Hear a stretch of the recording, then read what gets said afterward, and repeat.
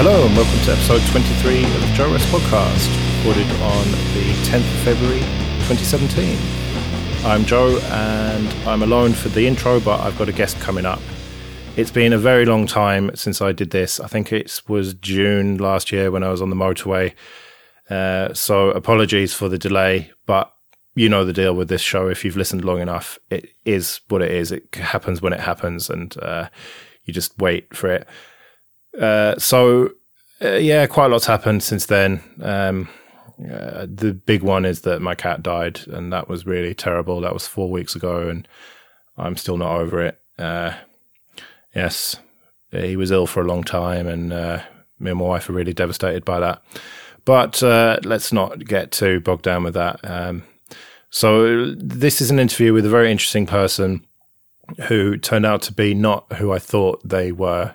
I'd kind of known of them, spoken to them a bit online and thought they were one thing, and then it turned out that they were something completely different and interesting nonetheless. So yes, without further ado then, here is that interview. So I'm joined by Chloe, who is a student and listener of my podcast. So welcome, Chloe. Hello. So the reason that I asked you to come on the JoeRess Podcast, which I haven't done for a long time, was because I've been aware of you for a while as someone who is an interesting person in the sort of Telegram group and stuff like that, and in the community generally. Now, the reason that I thought it was going to be an interesting chat is because I thought that you were a young woman who holds atypical views on things like feminism and sort of leans a little bit towards the alt-right, but not all the time. But then when I started talking to you about coming on the show, you dropped the bombshell on me that, and this is a thorny issue, but you are not a young woman. You are a young man who has struggled with gender dysphoria. Is that fair to say? Yeah, that's correct. Okay, so you were born as a little boy, baby, but then you went through a period of identifying as a female, but now you don't anymore. Is that right? Yeah, that's fair. Okay. Now, I know nothing about this kind of stuff. I'm like a dinosaur when it comes to gender issues. I just have no experience of it. I don't know, I suppose I'm lucky that I was born as a man and have never even considered the idea that I'm anything else. Yeah. And I'm married and all the rest of it. So forgive me if I get some terms and things wrong. But so I suppose it's a bit hackneyed question, but like, when did you first realize that you weren't, or, you know, think or whatever? When did you start to have gender dysphoria?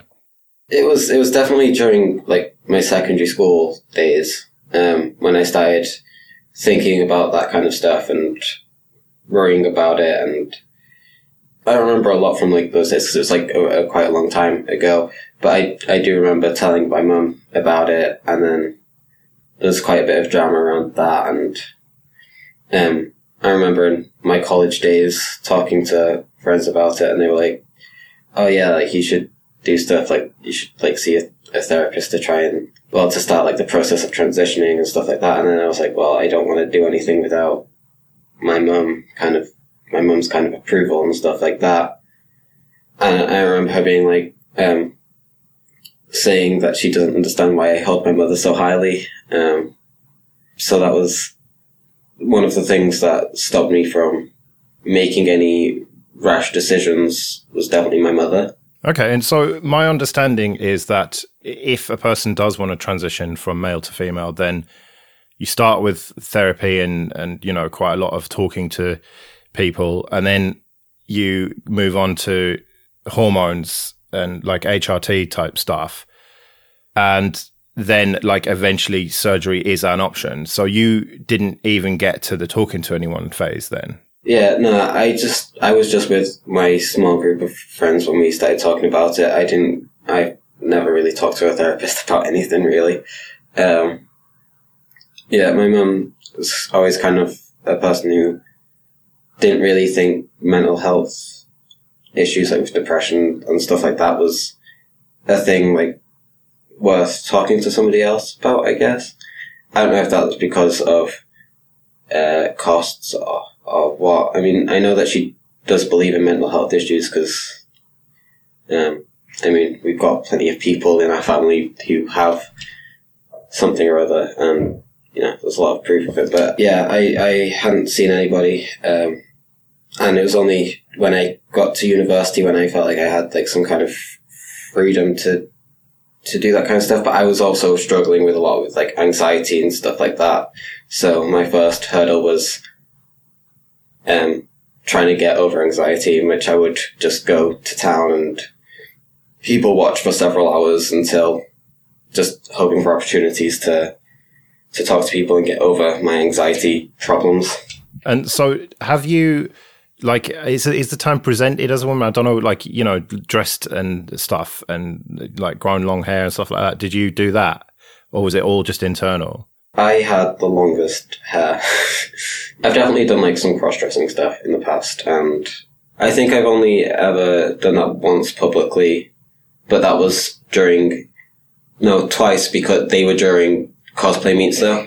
I don't know how much you know about cosplay meets. I don't know a massive amount about it. I know a little bit. Like, in my day, it was called fancy dress. Now it's called cosplay. But it's where a lot of people meet up who are into cosplay, essentially. I mean, it's pretty self-explanatory. Or is there more to it than that? Well, so basically, how I started in like this kind of cosplay group is that I was trying to get over this anxiety problem with talking to people, meeting new people, not having many friends in where I am currently. So I was just sat around like trying to find out who I can talk to, and basically these people came along who were like they were wearing tails and cosplaying as characters, and I started talking to them, and it really helped with my anxiety. So I'd say it's good for that, but it's not very good for if you've got any other mental health issues. It seems to exacerbate them, but it allows people to talk to people in a less judging. Well, I'd say less judging, but then at the same time, there's so much drama which goes on that. But so why do you think that it exacerbates other mental health problems then? You've just got a lot of people who have some kind of issue who they aren't properly tackling it, and I think I don't know really what it is, because there's a lot of problems in the cosplay community that I've been out of it for about 2 years now, and I was in it for about 2 years as well, I guess. And just being there, I mean, it really helped with my anxiety, because there are loads of people who I can just randomly run up to and talk to and stuff like that. But when it comes down to other issues, it feels like it's not only that they don't deal with them correctly, it feels like sometimes it's promoted in a weird way. So, you're cosplaying as a different character, you're cosplaying as somebody else, and then you're celebrated for who they are instead of who you are. I think that plays a bit of a part in it. But I think there's quite a lot of issues there, and I don't know if it's this specific cosplay group, or if it's cosplay groups in general, or what it is. But me and my friend went to a cosplay, like a big cosplay event, and she told me that she could tell that there was like a lot of hidden drama, a lot of weirdness that kind of seems to go on underneath the surface. Isn't that with any community though? Like, get a group of human beings together, there's going to be politics and drama. I guess. I mean, I do see drama here and there in the Linux community as well. But I don't see as much infantilization of negative traits. Negative traits like what? Like, I mean, as I said earlier, you're like celebrated for being somebody who you aren't in the cosplay community. And I think there's a lot of idolization of people, which certain amount of idolization is okay, but then there's a point where it becomes too much.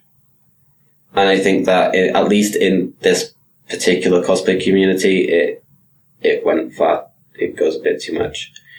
And I think there are people there sometimes who they act like somebody who's going to help, but they're actually people who are looking for people who are weak of mind to take advantage of as well. which definitely there's been several problems in that community with that. I mean, it's definitely not a thing that is specific to that community and not in any other community. I mean, obviously not, but it's just something that I've noticed from that community. Yeah, fair enough. And it's interesting that you talk about sort of, I get this sense that in that cosplay community, it's very sort of insular, people sort of encouraging them through sort of kindness and love, but like potentially steering people down paths that they wouldn't have otherwise done. And that is a big criticism of the whole trans community that I have heard, especially from, some of the more right-wing people, that it's sort of young people who are led astray, for want of a better word. I mean, do you feel any of that? Like, now that you... this is very difficult to explain, but like, you are now sort of coming out of that phase, you might want to call it. Like, there was a time when you were sort of identifying as female, but now you've told me that you identify as male again. First of all, do you think it was a phase? Well, I mean, a phase is basically just where something happens and then it kind of stops happening at some point where there's... Yeah.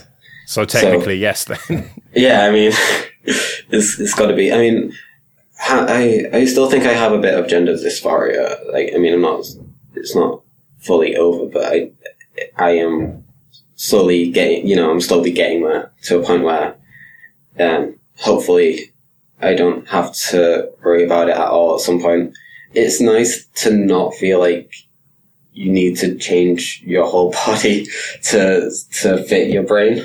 But did you make friends with people who were in a similar position to you that also had gender dysphoria? Yeah, I've got quite a lot of friends who have gender dysphoria of some sort. You talked a bit about like how people with kindness seem to create some kind of chamber that people get locked in of some sort. Yeah, kind of. Well, I'm not saying that I necessarily think that. I mean, as I said at the beginning of this is just a completely alien concept to me that I don't really, I'm just totally ignorant of it. And that's why I wanted to speak to you. One of the many reasons I wanted to speak to you is because I want to learn more about how this stuff works. But I hear a lot of commentary from people who are not directly involved in it, and that is one of the criticisms, that it seems to be a bit of an echo chamber, that like people, especially on the internet, will group together and you end up with young, sort of impressionable people who have some sort of issues and some sort of mental health issues, and then getting sort of dragged, for want of a better word, into this world of,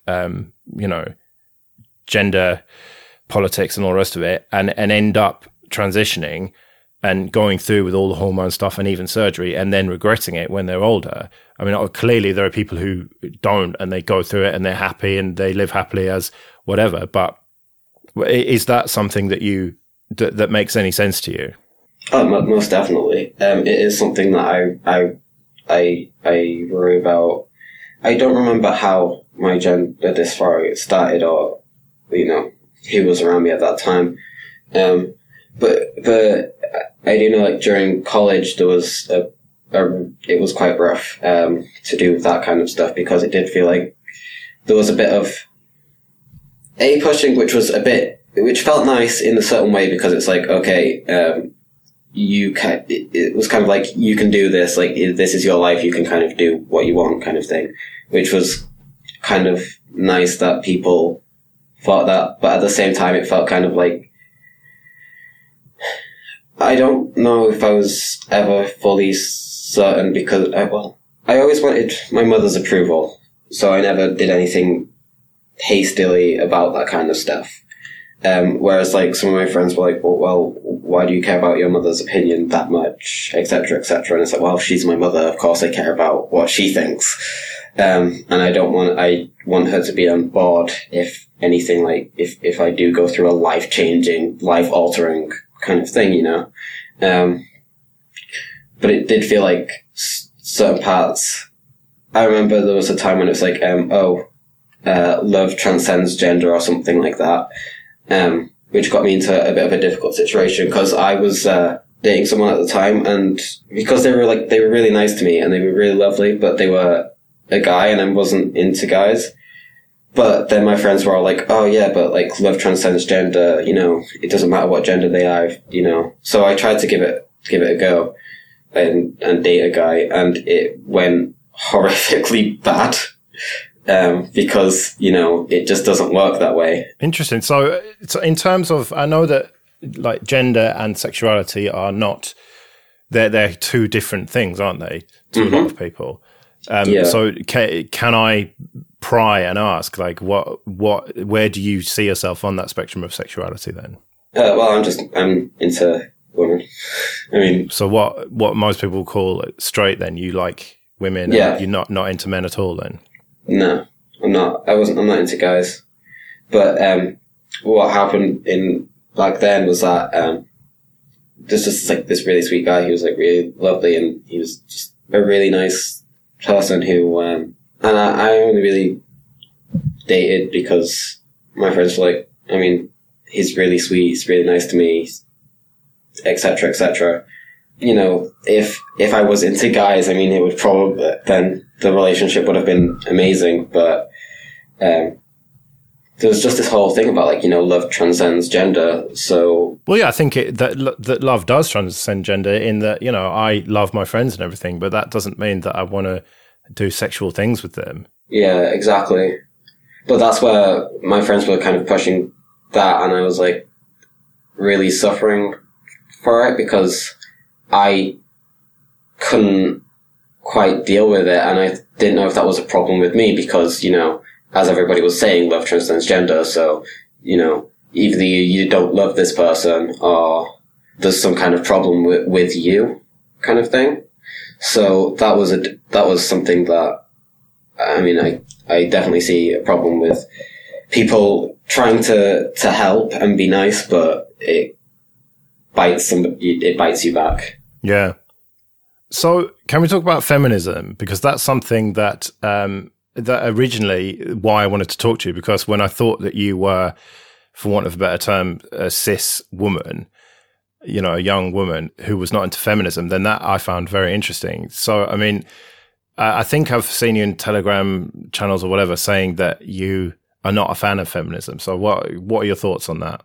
So I'm not a fan of like the modern feminism. I think there's a lot of problems with it. I mean, there's kind of like feminism in everything now, so it's really difficult to just say feminism and talk about everything, because when you talk about feminism, it kind of pried itself into everything. I think I'd say my start of disliking feminism would be when there was a lot of stuff about Anita Sarkeesian with her feminist frequency, going through video games and then explaining how they're sexist, but then not always being truthful about it and trying to get money to keep on talking about how video games are sexist in a way which it either isn't, or I don't really know how to explain it, but that was like my first, I think that was my first step into not having a distaste for feminism. Is that Gamergate that you're talking about? I mean, I would say it's a part of Gamergate, but the thing about Gamergate was about journalistic integrity. Yeah. So that was about a woman having a relationship with somebody who reviewed the game and then didn't state it in their publication. That's kind of how that kind of started. And obviously, there was a lot of toxicity from both sides. But that's how that kind of started. But it's not just about Anita. I think Anita did jump into it, but I can't remember how exactly she came into the fold of Gamergate, but she definitely was a part of Gamergate. Fair enough. So you said there that you're not a fan of modern feminism, but what about the old-fashioned radfems, the radical feminism, people like Germaine Greer, who have more or less come out and said that men transitioning to women is just an example of the patriarchy. It's just men thinking they can do whatever they want, including become a woman, and then suddenly they're a woman and then they can speak for them and all the rest of it. I think it's weird because I think it's just, at what point does it become feminists attacking feminists? Because that's what that sounds like to me. It's one feminist saying that men can't be women, and it's other feminists saying trans people are who they identify as. So I know it's weird, but it's also kind of expected, I think. I mean, there's a lot behind it, because, I mean, somebody who's transitioned from one gender to another obviously has their previous life of growing up as this one gender, and then it kind of switches. There's also some, like, science behind, like, apparently people who are gay have a closer brain to a female than they do of a straight male. So, I mean, I know that sexual orientation isn't the same as transitioning. The idea that somebody who's born male could have a more feminine brain. Well, yeah, I mean, but what exactly is a male brain and what exactly is a feminine brain? There are, the stereotypes that women are better at looking after kids and stuff like that, and men are better at spatial awareness and stuff like that. But like those old stereotypes, although maybe broadly true, there are so many exceptions to that and to those that it sort of seems a bit meaningless, really, to even talk about male and female brains, doesn't it? I kind of get what you're saying, but at the same time, because obviously there are a lot of exceptions. The idea is that if something is generally true, obviously it doesn't mean that it's overall the same for everybody. So if in general women are better at this, it doesn't mean that men can't be better at that than women. And if men are generally better at something else, it doesn't mean that women can't be better than men at that specific thing. But I think having a general idea of if a woman is generally better at that, I think it's good as a society for people to know and understand that. I suppose so, yeah. You kind of have to accept the reality that, yeah, most women are, better at this or that or whatever. Yeah, that makes sense. Can we talk about identity politics generally? Now, there have been a lot of people, and a lot of people whose podcasts I listen to, Sam Harris springs to mind, who is very annoyed with how far identity politics has come and how important it seems to be to so many people. Because as far as I'm concerned, if you want to transition or whatever, it's none of my business, as long as it doesn't interfere with me and as long as everyone is consenting to whatever, then I don't really care. I'm quite libertarian in that sense. Yeah. But the problem is when everyone who's into these certain things or believes certain things wants to sort of segregate themselves into these political groups and champion their cause. And you end up with this sort of, especially on the left, you've got this fractured political landscape where no one can really agree on things because they're all too busy promoting, whether it's Black Lives Matter or trans issues or whatever. And it means that it's all kind of a distraction away from the more serious pressing issues, but like the fact that global capitalism has run amok and cannot continue indefinitely with this indefinite growth model, and not to mention climate change and stuff like that. I mean, I don't know where you stand on that. It's climate change itself is esoteric. I don't understand much of the science or any of the science behind it, but I am almost 100% convinced that it is anthropogenic. It is something that we're doing, and it's probably a combination of CO2 and methane or whatever. But I'm not one of these so-called climate deniers. But either way, there are some very serious issues that I think are being sidelined by what is effectively less important.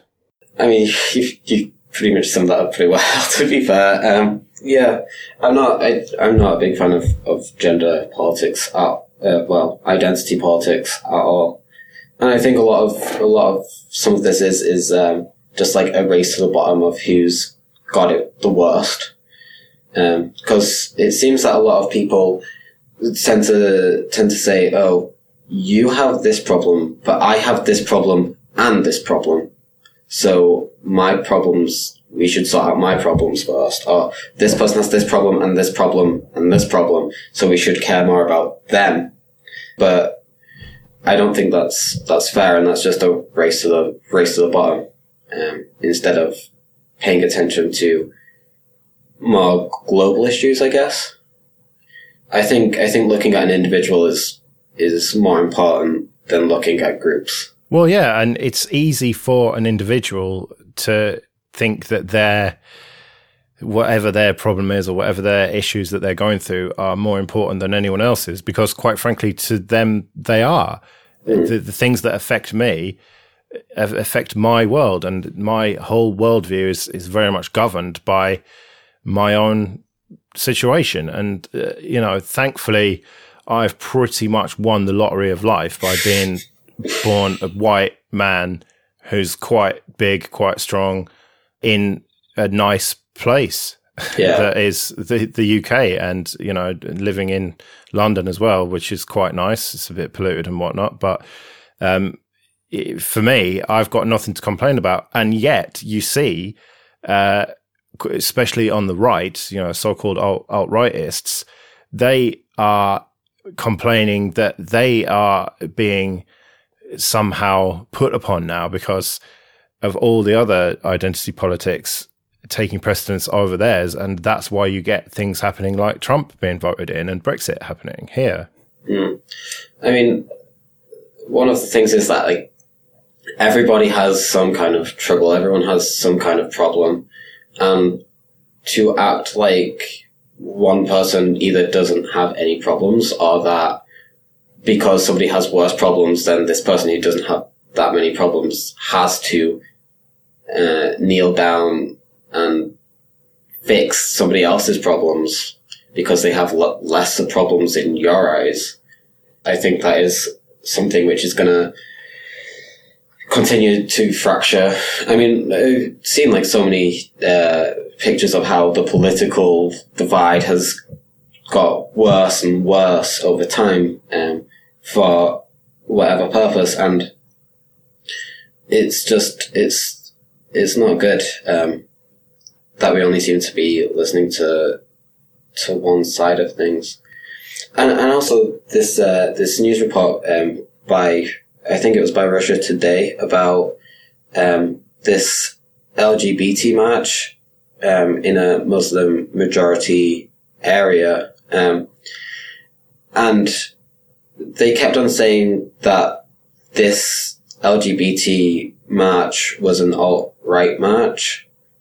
And I don't really know much about the people behind it, so the possibility of them being alt-right is sure, they could be.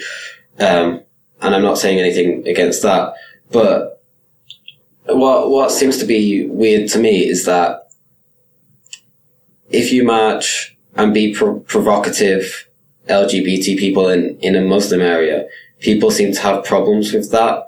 But if you're doing an LGBT march and you're provocative against Christians of some sort, then it seems to be cherished as a libertarian thing. I don't know if you see that. Well, isn't that because, are we talking about in this country, in the UK, or what, this march that you talked about? It wasn't in the UK. I don't know, I can't remember which country it is in specifically. But certainly in the UK, this idea of you can mock Christianity, but you can't mock Islam. Well, that is because we are traditionally a Christian country, and also because Christianity, Church of England Christianity, at least in this country, is very laid back, isn't it? And we've been through the violent phase many years ago, sort of hundreds of years ago, and now we're in the sort of, to me, apart from in some places, but I think generally we've become quite a secular country, and although people might put down Christian on the census form, church attendance has gone down massively, and it's not something that people are really into. They might consider themselves Christian, but they don't like actively go to church and whatnot, apart from maybe on a few occasions, Easter, Christmas, that sort of thing, or they might get married in a church. But other faiths seem to be a bit more serious about it, I suppose. Like most people who I have met who consider themselves Muslim actively go to mosque regularly and, do the fasting as part of Ramadan and take it all very seriously. Whereas certainly with Christianity, people just don't take it as seriously. And so that's why obviously you're going to have this divide where you can get away with mocking Christianity and all the rest of it, but you can't with other religions because they take it more seriously. I don't know. I just think that, when it comes down to religion, I do get what you're saying about people not taking Christianity as serious nowadays, but it feels like we had a lot of time where we just mocked anybody who's Christian and that was fine. But now we're in a time where you can't really, where you can mock Christians, but you can't mock Muslims or, the Muslim religion as much. And I don't think that's, I see what you're saying about people taking it more seriously, but just because somebody takes it more seriously, I don't think means that you should be able to stop people from being able to say these certain things, if you know what I mean. Well, I do know what you mean. And I am, fairly libertarian. I'm kind of a weird mixture of libertarian and socialist, which kind of doesn't really go together. But I am libertarian enough to say, look, do what you want. If you want to criticize Islam and if you want to draw the prophet or whatever, then you should be free to do that. But don't expect no consequences as a result of it. Yeah, you have to be realistic and pragmatic. If you do certain things, then there will be certain consequences. And okay, maybe there shouldn't be. Maybe you shouldn't expect to have violent consequences for just saying something or drawing something or whatever, but that is the world that we find ourselves in, and there's not really any point pretending otherwise. I guess the violence, that's obviously, the police need to be involved when that starts happening. But I just think, if you should be able to mock the Quran as much as you can mock the Bible, and I think you should get similar consequences. When it comes down to the legal system and how the news portrays you, how individuals treat you is completely different. Like, if you mock the Quran and a Muslim person gets really annoyed at you and starts, acting negatively towards you, and you mock the Bible and the Christian man doesn't really care as much, then that's on an individual level. That doesn't bother me as much. It's just when it comes down to like big news organizations or government or law, that's when it bothers me. But don't all those things reflect the reality? Government and law and the BBC and news organizations, they reflect what is the reality of the situation. If you start mocking Christianity, no one cares. And, people might get a bit offended and tut, but like that's about as far as it's going to go in this country. I know it's different in other parts of the world, but whereas if you start mocking Muslims or the Quran or Islam or whatever, then you're going to face serious consequences. And so you would expect, therefore, the institutions and law and everything to reflect that reality. And yeah, okay, there's an imbalance there, but life is not about everything being equal. It would be nice if everything was equal, but that's just not how the world works. I just think when it comes down to like stuff like law, if one person's belief is treated too differently from somebody else's similar belief, I think it's one of those things which is also helping create this divide between the left and the right. I like to think of it not in terms of left and right anymore, really. I think it's more a case of you've got globalists and you've got populists, and it seems that the populists are on top at the moment. But I also think that the reality is there is a massive silent majority of centrists in the middle, who just at the moment don't really have any politicians speaking for them, apart from if you look at France, where a centrist politician came along, Macron, who was well spoken, and I mean, he even did an interview in English that was better than what Theresa May and Corbyn can do. He's a very impressive politician. I'm sure that he is in the pockets of all of the usual stuff, arms industry and all the rest of it. But in terms of personality and what he is at least talking about, he is centrist, and he won as a result of that. Yeah, he was challenged by the populists on the right and the left, but ultimately came out on top. And someone I spoke to who is very right-leaning said that the French system is rigged because you go through the first stage where it's kind of a little bit fairer, and then it was basically him against everyone else. Or I don't know exactly how it was, but this person was saying to me that the system was rigged. But I said, well, no, isn't it a system that's kind of designed to prevent maniacs seizing power like you've got in America? And sorry, American listeners who voted for him, but what is going on when Trump is president? But anyway, the point I was making is that you've got a lot of people who would vote for centrist people if they had a chance. I mean, may I ask where you fall on that line? I mean, I can answer the question with two very simple questions, really. What do you think about Brexit? Are you in favour or not? And if you were in America, who would you have voted for in the last election? So start with Brexit. Where do you stand on that? I was pro Brexit.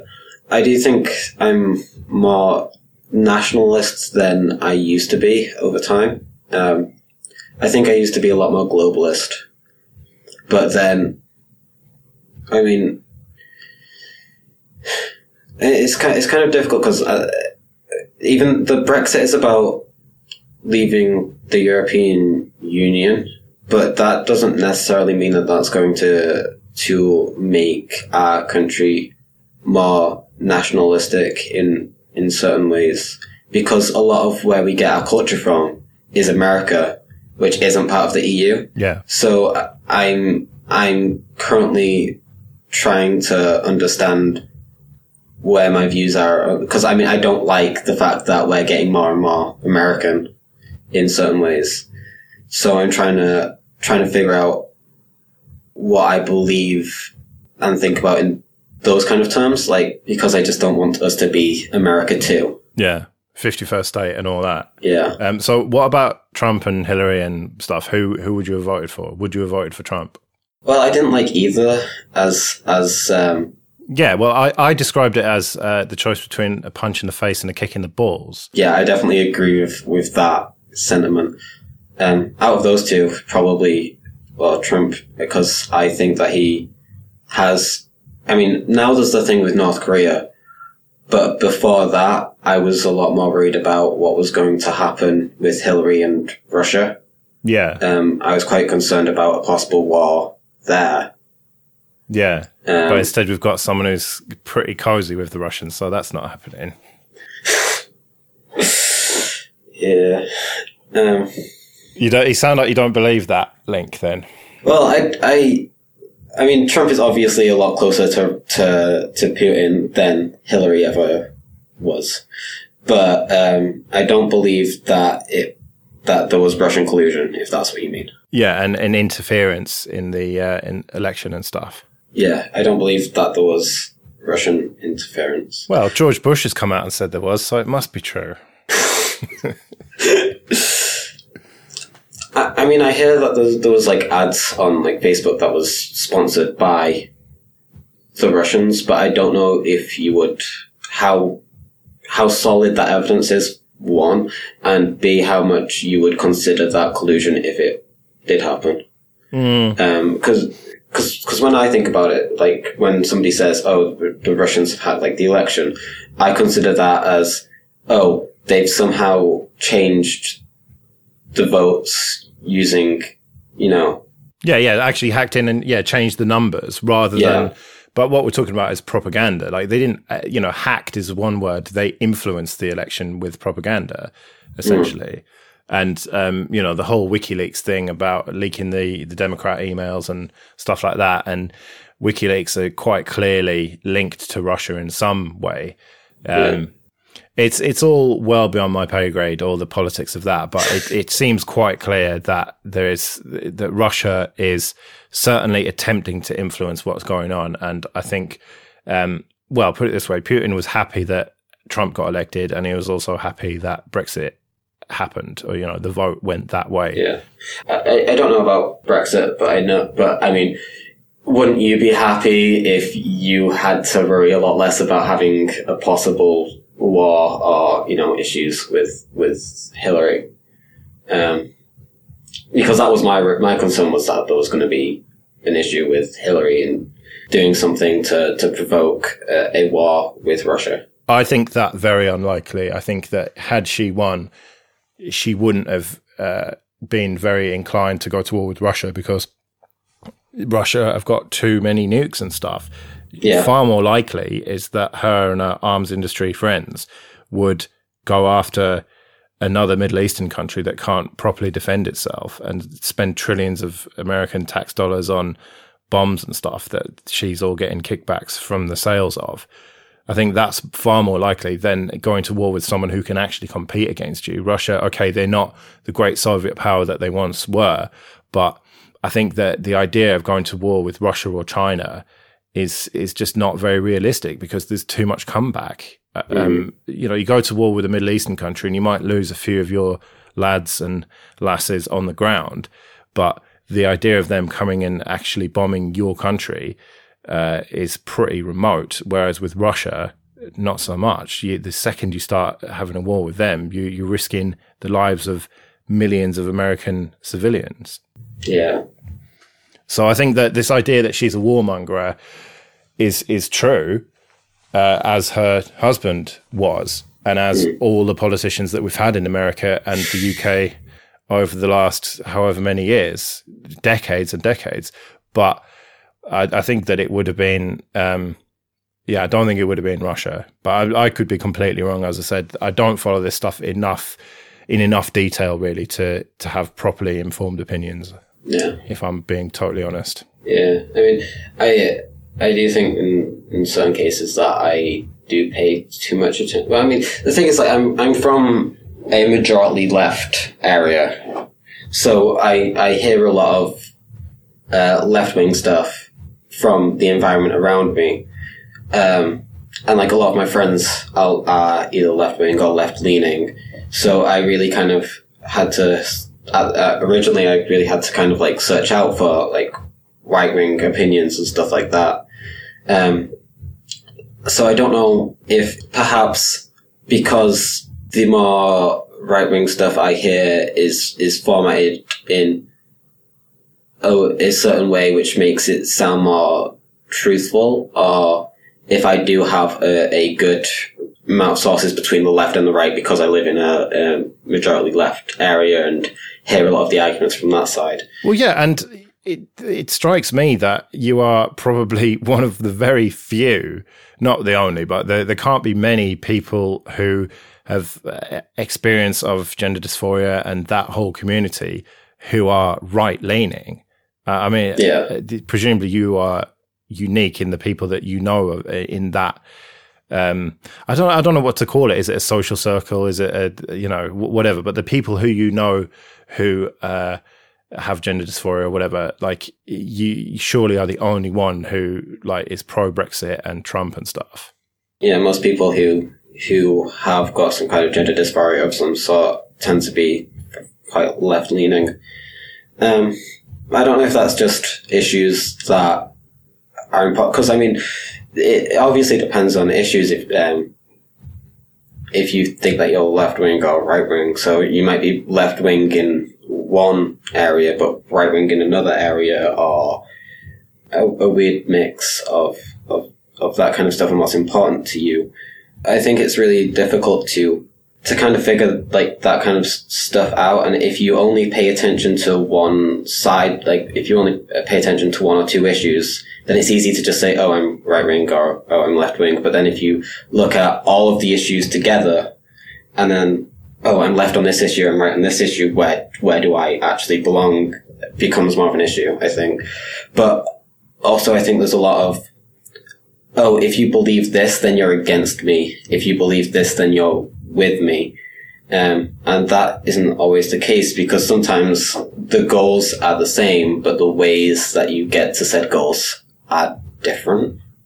Well, yeah, it's funny you say that, because the fact that you are pro-Brexit and presumably voted for that means that you are against me. I am married to a German who was very, very upset about that vote happening that way. And, we are worried about our future in this country. What exactly is going to happen as a result of Brexit? And it is people like you who have put us in this position, and we feel extremely hostile towards people who voted for Brexit. And there are a lot of different reasons why people did vote for it. The easy thing to say is it was a load of thick northerners, but obviously there's far more nuance there. There are some thick racist northerners who did vote that way, but then there are people who have got very considered viewpoints on it and would think that there are economic reasons and free trade with the rest of the world and all the rest of that. But the fact remains that if you voted to leave, then you're against me personally. And I'm going to be hostile towards you, I'm afraid. I am concerned about Brexit. Don't get me wrong. It's like, I'm just like, oh yeah, this is all good and dandy. Everything will be amazing because we've left or something, get all of those immigrants out or whatever. It's not like that. And I think a lot of people put up this fairy tale that everybody who voted Brexit hates people who are foreign. I've got friends who are studying from abroad, who are German, who are Spanish. My best friends are European. Yeah. But, I've got loads of friends who are European. And to say that I don't worry about what could happen as a result isn't correct. Like, I mean, and there is a bit of concern about stuff. Like, I mean, you said that your wife is German. What that kind of means, I would assume because you're married, she would be able to have some kind of dual citizenship of some sort. I don't know exactly about that. We've kind of looked into it a bit, but it's just all so up in the air. And this idea, I mean, I remember talking to my parents about it, and they said, "Oh, you're married, it's fine. It's because you're married." But like, people assume that just because you're married, things are going to be fine, but not necessarily. There are people who have applied to stay in this country who are married and somehow did the paperwork wrong or something and have been told to get out. I don't know if those errors were corrected, but there could be, if we get a full-blown hard Brexit, it is conceivable that all EU nationals could get kicked out. I mean, that seems pretty unlikely, but that is a possibility that is on the table. And if that happens, married or not, she might get kicked out, and therefore I will have to leave this country that I've lived in for all my life. And if that happens, I would want to leave. I mean, I already want to leave, to be honest. I don't want to live in a country where more than half of the people want to leave the EU, quite frankly. Although that is not actually true, because something that people never talk about in this Brexit stuff is that there are a lot of residents of this country, albeit not citizens, who were not allowed to vote. My wife wasn't allowed to vote because she is an EU citizen residing in the UK. And so if you had let the people who actually live here all vote, then it would have gone the other way, because although I did speak to a Polish person who said that he would have voted to leave, and I asked him why. He said, because of the immigrants. I said, well, you're an immigrant. He said, no, I don't mean me. I mean the Mohammeds. That goes to show that not everyone who is an EU citizen fully understands things. But I mean, he is clearly thick if he is saying things like that, I'm afraid. But anyway, I don't think that, apart from the fact that the bus with the lies on it and all the rest of it, like the whole thing was just a fiasco and is continuing to be a fiasco. And the only sensible solution is to just scrap Brexit, as far as I'm concerned. Now, I'm probably infuriating about half the listeners in the UK by saying that. Certainly Paddy, who I used to do the show with, Linux Luddites, he is a pro-Brexiteer.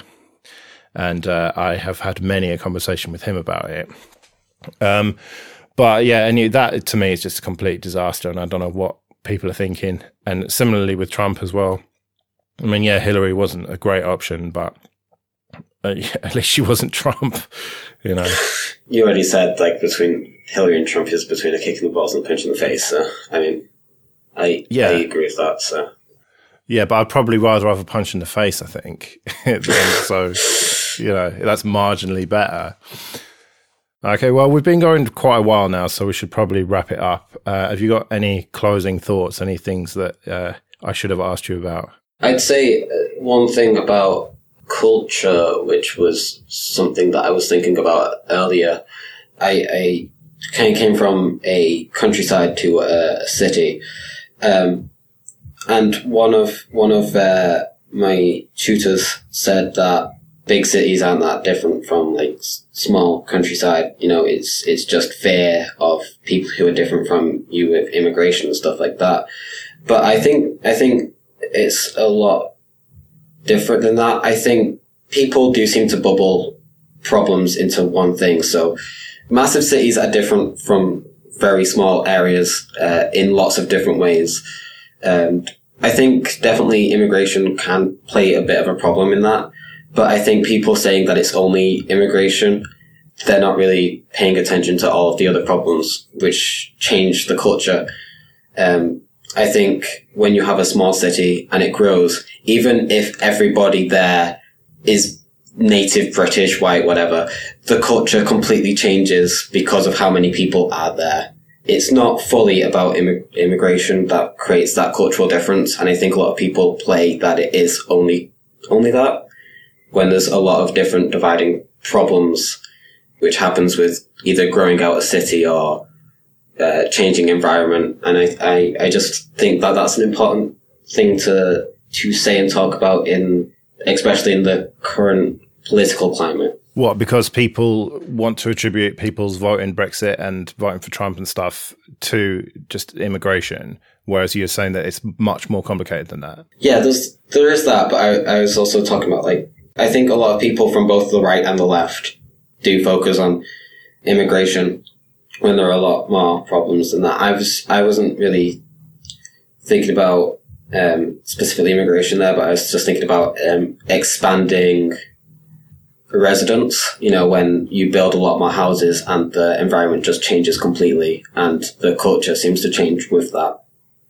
And that doesn't matter if you know, people are immigrants or not. The fact that there's 200 more houses, there's so many more people to fit in there, there's so many more people to have quarrels or friendships with. It changes so much just having more houses in one place. But that's unavoidable, isn't it? Because people keep breeding. It's definitely something that changes over time. I was reading what's it called? Coming Up for Air by George Orwell, where he talks about this problem quite a bit. In that book, he starts as a child who goes fishing in this pond. He then goes to war, lives in a big city, and then near the end of it, he goes back to where he used to be. And everything's just changed and nothing's the same. And it really struck a chord with me. That seems to be something that's happening in where I'm originally from currently.